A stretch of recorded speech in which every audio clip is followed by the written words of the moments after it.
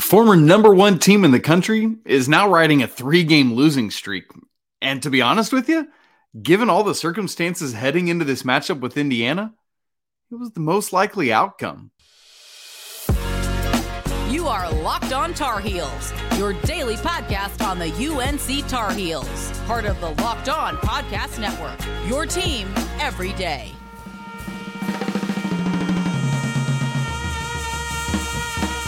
Hey there, it's Thursday, December 1st, 2022.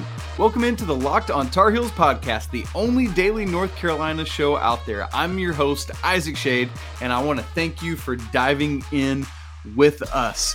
Today on the show, I want to look at, is it time for a lineup change? I've heard a lot of you saying that, and I want to process that.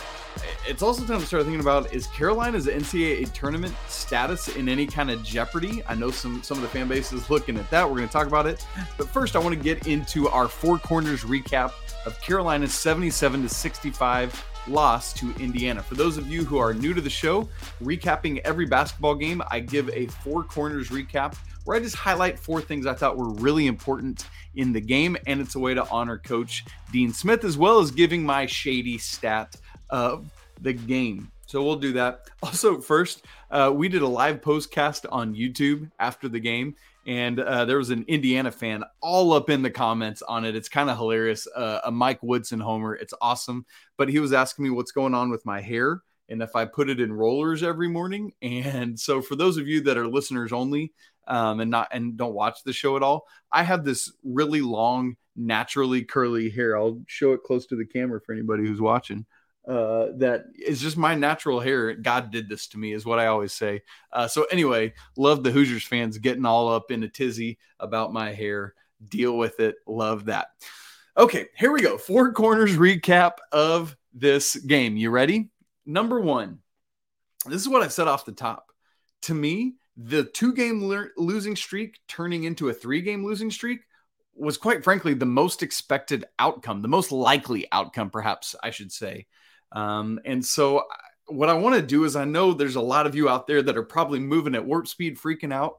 So let's just take a big group communal pause for a deep breath. You ready? 1, 2, 3. Now, doesn't that just feel a little better to stop and not get all hyped up and hot and bothered about it? But very seriously, heading into this Indiana game, just think about the circumstances that Carolina has been through. You are a college student who lives in the Eastern time zone. You fly to Portland, Oregon, and then you play on Thanksgiving morning at 10 a.m. local time. You win a close game against a team that's better than a lot of people give them credit for. And then the next day you come out and lay an egg against Iowa State, who frankly you should have beaten if you had more energy, and you would have. And then 2 days later you play Alabama, much tougher, but ultimately lose. Another game you should have won, but it's 4 overtimes, so that's part of it. Not to mention, it's a few guys playing all those minutes, and then you turn around, you don't even come home to Chapel Hill. Again, college students near the end of a semester head straight to Bloomington, Indiana, turn around and play this game in a hostile environment. You got Leaky Black that's banged up.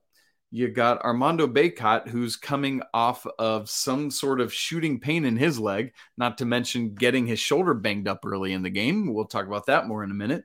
And then you've got other guys who've just played a ton of minutes. And so 3 games in 4 days in Portland, the last of which is 4 overtimes, flying back into Indiana goes back and forth between Eastern zone and time zone. They don't do daylight. I don't know what's going on in Indiana. So I don't even know if Carolina's back in Eastern or Central time zone. Of course, by the time you're listening to or watching this, they should be back in Chapel Hill. But anyway, when you think about it in all of those contexts, losing this game to Indiana is the most likely outcome. Now, you still wish that Carolina could have come out and won this game, but it didn't happen, and it wasn't going to. So there's Four Corners, number 1. Number 2, same story, different day. Here we go again. The offense was stagnant. Let's highlight it by using the assist numbers. That's what I often look at. What I like to do is look at what I call assist percentage, meaning I just look at Carolina's made field goals and what percentage of those were assisted on. In this game, it was 5 assists on 20 made baskets for an even 25% assist percentage. And if you're guessing, you're probably right that that's not very good. Looking back at last year as an example, the Tar Heels averaged assisting on 54.1% of their made, or 54.8%. Anyway, in the 54 to 55 range of their made field goals. Their highest in any single game this year is 54%. Not averaging, highest. This one was 25%. And here's the sad reality. That wasn't even the lowest. They assisted on just 18% of their field goals in the first game against UNC Wilmington. Stagnant offense with bad offensive numbers. Part of that is that Carolina is settling for low percentage jump shots. Meanwhile, their opponents, in this case Indiana, are getting to the rim, running good offense, and getting layups. Who's going to win that battle? Because it's not like Indiana was hitting threes. They shot worse from three than Carolina did in this game, and Carolina shot miserably. But Indiana got to the rim and got a lot of layups. There was a streak as Indiana pulled out to about like a 13-point lead. And here's how this went. You ready? RJ Davis, deep pull up from 2, missed shot. Indiana takes the ball down the other way, scores a quick layup. Carolina comes back down the court. Leaky Black takes a fadeaway in the lane, miss. Indiana goes down, layup. Come back down the court. Caleb Love, contested jumper, miss. Indiana, layup. Carolina calls a timeout at that point, comes back from the timeout, can't get the ball inbounded, so it goes back to Indiana, who proceeds on a blob play, a baseline out of bounds play, to throw it right to the rim. Trayce Jackson-Davis, layup. That's a microcosm of all of this that's going on. And I don't want to blame any one player in this. It's kind of a team thing right now. And I know they're all frustrated. I know they'd love to get this offense figured out, right? They know the deal. They live and breathe and drink this more than any of the rest of us do. Four Corners point number 3 is the RJ and Caleb check-in. We all know that it's been a rough start to the season for these guys from a shooting standpoint. They know it. They know they're not shooting at the level either of them are capable of with consistency, at least. And in this game, they were 9 for 27 from the field. That's right at 33%, lower than their combined field goal percentage for the season. From 3, they were 3 for 10. And as odd as it sounds, that 30% clip is higher because they were combined shooting under 30% from 3 coming into this game. So, 30% is not good, but it's going to move their average up. Suffice it to say, Caleb and RJ still aren't shooting great. You don't need the stats to tell you that, although it helps back it up, but you can see it as you watch a game. And then the other thing with the 2 guards is the fact that Carolina had multiple opportunities in the second half where they got the deficit down to single digits and then had a self-inflicted wound that would allow Indiana to go right back and get the lead to double digits. There was a huge one where Carolina was making this push, got the lead down to 9. That was the first time in the second half. And then Caleb turns it over. Carolina has the ball down 9. Caleb turns it over. IU run out, layup back to 11. A couple minutes later, Carolina gets it down to 7 at this point and has the ball. Impressive to keep fighting like this. This game should have been a bigger blowout. RJ comes down and has a turnover. IU run out and then another basket and the lead's right back to 11. Down 8 later on. Carolina once again has it back to single digits. Pull up, deep 2 in transition. IU goes back to, and that was a miss. IU goes back down the court, makes 2 free throws. Boom, you're back to 10. And so there's just, again, it's all around, but to me, it's got to start with better and more efficient guard play. The last thing on our Four Corners recap of this game is if you watched Armando Bacot, something is wrong with his shoulder. It looked like there was a play early in the game when he was going for an offensive rebound and maybe something got bent back weird with his shoulder. Need to check in with what Coach Davis says. I'm recording this before I've seen his press conference, just getting to it right after the game is over. So maybe he will say something and we'll learn more about it. But if you watched the game, Armando was grabbing at his shoulder throughout the game. His shot was clearly affected by it. And so, I'm less concerned now about his lower body than I am his shoulder because it's a shooting arm. But this dude is tough. He's a warrior. I mean, clearly you've seen that throughout his career. Still finished with a double-double. Has 4 now in his last 5 games after starting off the season. 0 for 3 in the dub-dub category. And by the way, Pete Nance had his first UNC double-double in this game. All right. Well, in this loss, anytime I do a shady stat of the game after a loss, I want it to be something that helps show why Carolina lost. And in this case, I want to go with points in the paint. Indiana more than doubled up North Carolina in points in the paint, 50-24. You ever think you'd hear that about a North Carolina basketball team that they got doubled up in the paint? Well, that's what happened, and they did. And Indiana wins this game. Trayce Jackson-Davis was an absolute stud for Indiana in it. So, with all this in mind, riding this 3-game losing streak, the question I have that I've been asked by many people that now I'm starting to wrestle with myself is this. Given everything that's going on, is it time to consider a starting lineup change? I want to give you my thoughts, but before I do so, let me tell you about that this episode is brought to you by Bet Online, which is your number one source for sports betting info, stats, news, and analysis. Get the latest odds and trends for every professional and amateur league out there. From football to basketball to soccer and esports, they've got it all at Bet Online. Make sure you check out the line for North Carolina's matchup on Saturday with Clemson in the ACC championship game. They're always the fastest and easiest way to get your betting fix. So head to the website today or use your mobile device to learn more about all the trends in action. Bet Online, where the game starts. So very seriously, I want to consider, and I would love to know your thoughts on this. If you're watching the show today, would you leave a comment on your thoughts? Do you like the starting lineup as it is? Would you like to see a lineup change? For those of you listening, you can shoot me a DM on Twitter, send us an email to the show, anything like that. So the lineup all season long, the starters have been set in stone. It's last year's, the 4 returning starters plus Pete Nance basically filling in the Brady Manek role. And that in itself reminds us all, hopefully, do you remember that until Dawson Garcia went out with that injury that he suffered early in the Boston College, I can't remember if it was at Boston College or at Chapel Hill, but got hurt like 2 minutes into a game last season.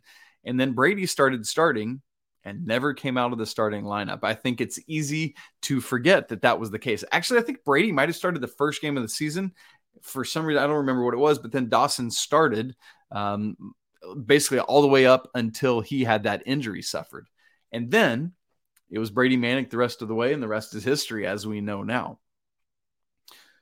And I know that one was precipitated by an injury, not just by Coach Davis and the coaching staff saying, hey, I think we need to make a change. This starting lineup has felt pretty set in stone. You remember last year coming into the season, we didn't know if Coach Davis would start both RJ and Caleb. Remember, Coach Williams didn't do that. He had Kerwin and Caleb in the starting lineup the year prior. Although there were some games anyway, we don't need to get into all that and dwell on it because it doesn't matter to this conversation. The question is it worth considering a starting lineup change? And what I mean by that is that where I would go specifically with it is you don't make a change to the backcourt, although we need to see more from RJ and Caleb. You're still riding with them. You are not taking out Leaky Black. He is your best defender. And frankly, as I've said on the show, I think has been the most consistent player, although he didn't score against Indiana, has been your most consistent player so far this season. What I'm beginning to wonder is in this modern age of basketball, particularly given how Coach Davis wants to run his team, is it time to consider moving? We're not moving the ACC preseason player out of the year out of the starting lineup, are you? No, sir. Is it time to consider letting Pete Nance come off the bench and moving, my vote, Puff Johnson into the starting lineup? There is just a different level of, not efficiency, I wouldn't say that yet because Carolina has not been efficient on offense. There's just a different level, I'll go with energy, that this team seems to have with Puff Johnson in the game. Part of that is because of how he plays. All the intangibles he brings to a court, all those non-box score type things, although he has been doing some more box score type things lately, particularly in that Alabama game, man. His numbers showed up. But there's just something that Puff Johnson brings to a game, whether it's getting to the foul line, as he did a lot against Indiana, 7 trips, I believe, made 6 of them. Whether it's getting on loose balls, which he does consistently, whether he's the best charge taker on the team. Leaky Black plays his defense with early preparation. Not that Puff doesn't do that, but Puff is great about positioning himself to be ready to draw a charge. And I think we just see that the flow of this team is better when Armando and Pete aren't out there together. Now, maybe there comes a time as they learn each other better where they can figure out what that is and looks like. But right now, Carolina's trying to satisfy that by bringing one of them to the high post to help operate the offense. But all it does, if it's Mondo in the high post, is getting him too far away from the basket and forcing him to dribble if he gets the ball. And it's just not a good look. So, again, last year, a starting lineup change happened. And look at the result. It got you all the way to the national championship game. Hubert Davis, for all his nice guy-edness, is when it comes to competition, he will stop at nothing to win.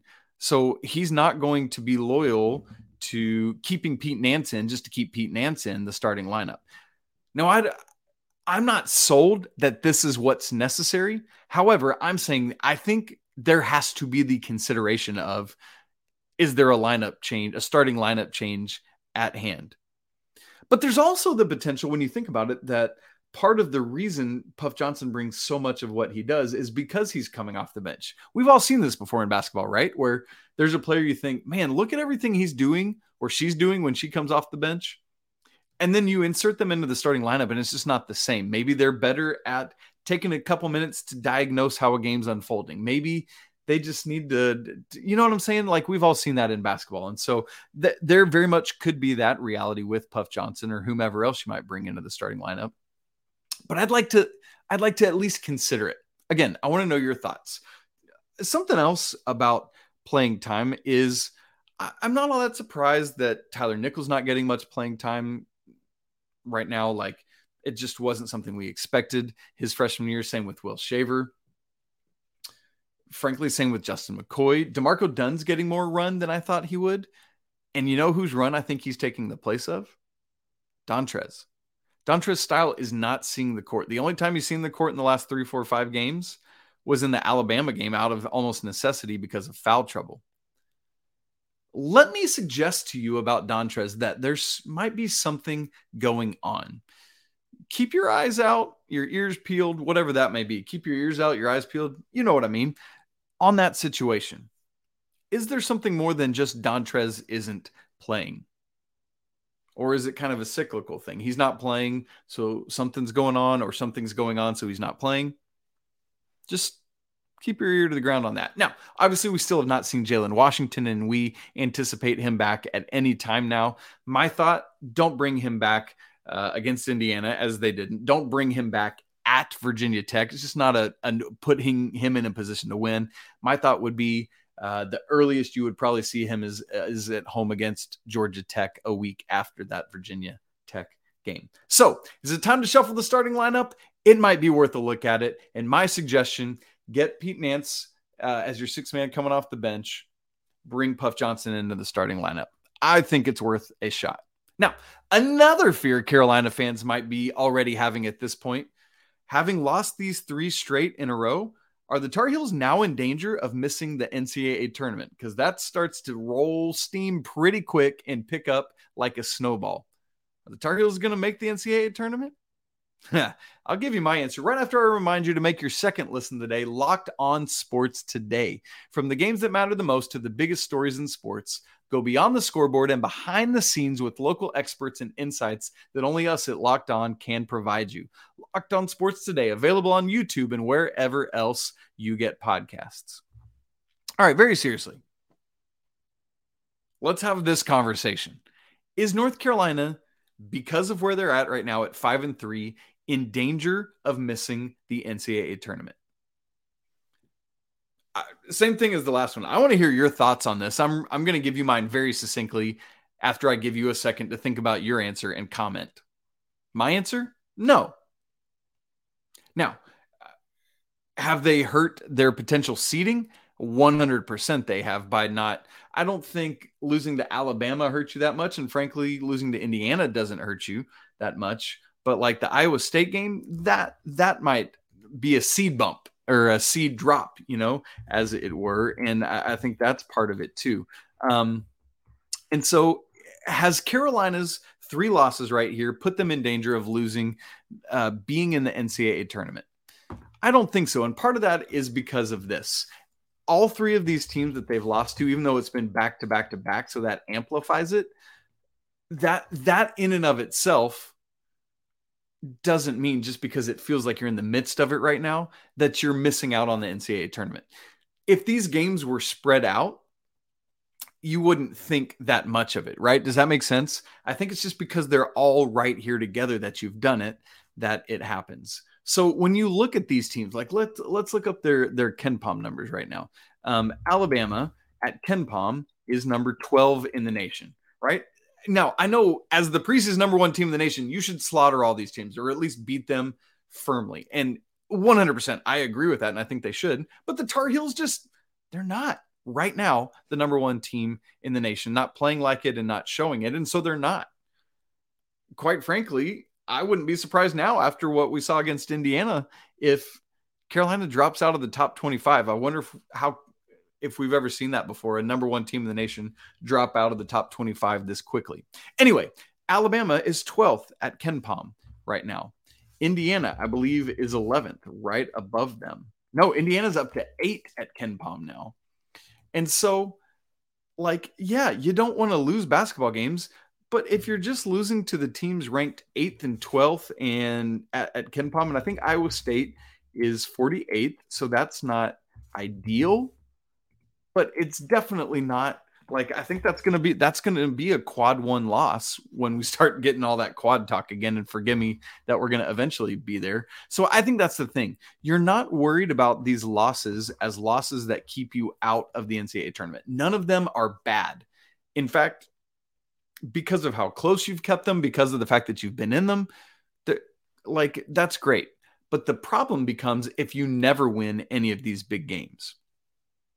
You know what I mean? And that's kind of what Carolina dealt with last year. Up until they made that February 1 run, they hadn't beaten any tournament teams. They had a Michigan win in the ACC Big Ten Challenge, but Michigan fell off a cliff more than Carolina did last year. Speaking of the ACC Big Ten Challenge, somehow the ACC won this thing. And this is the very last year of the ACC Big Ten Challenge ever. Not North Carolina, they lost, but the ACC pulled it out.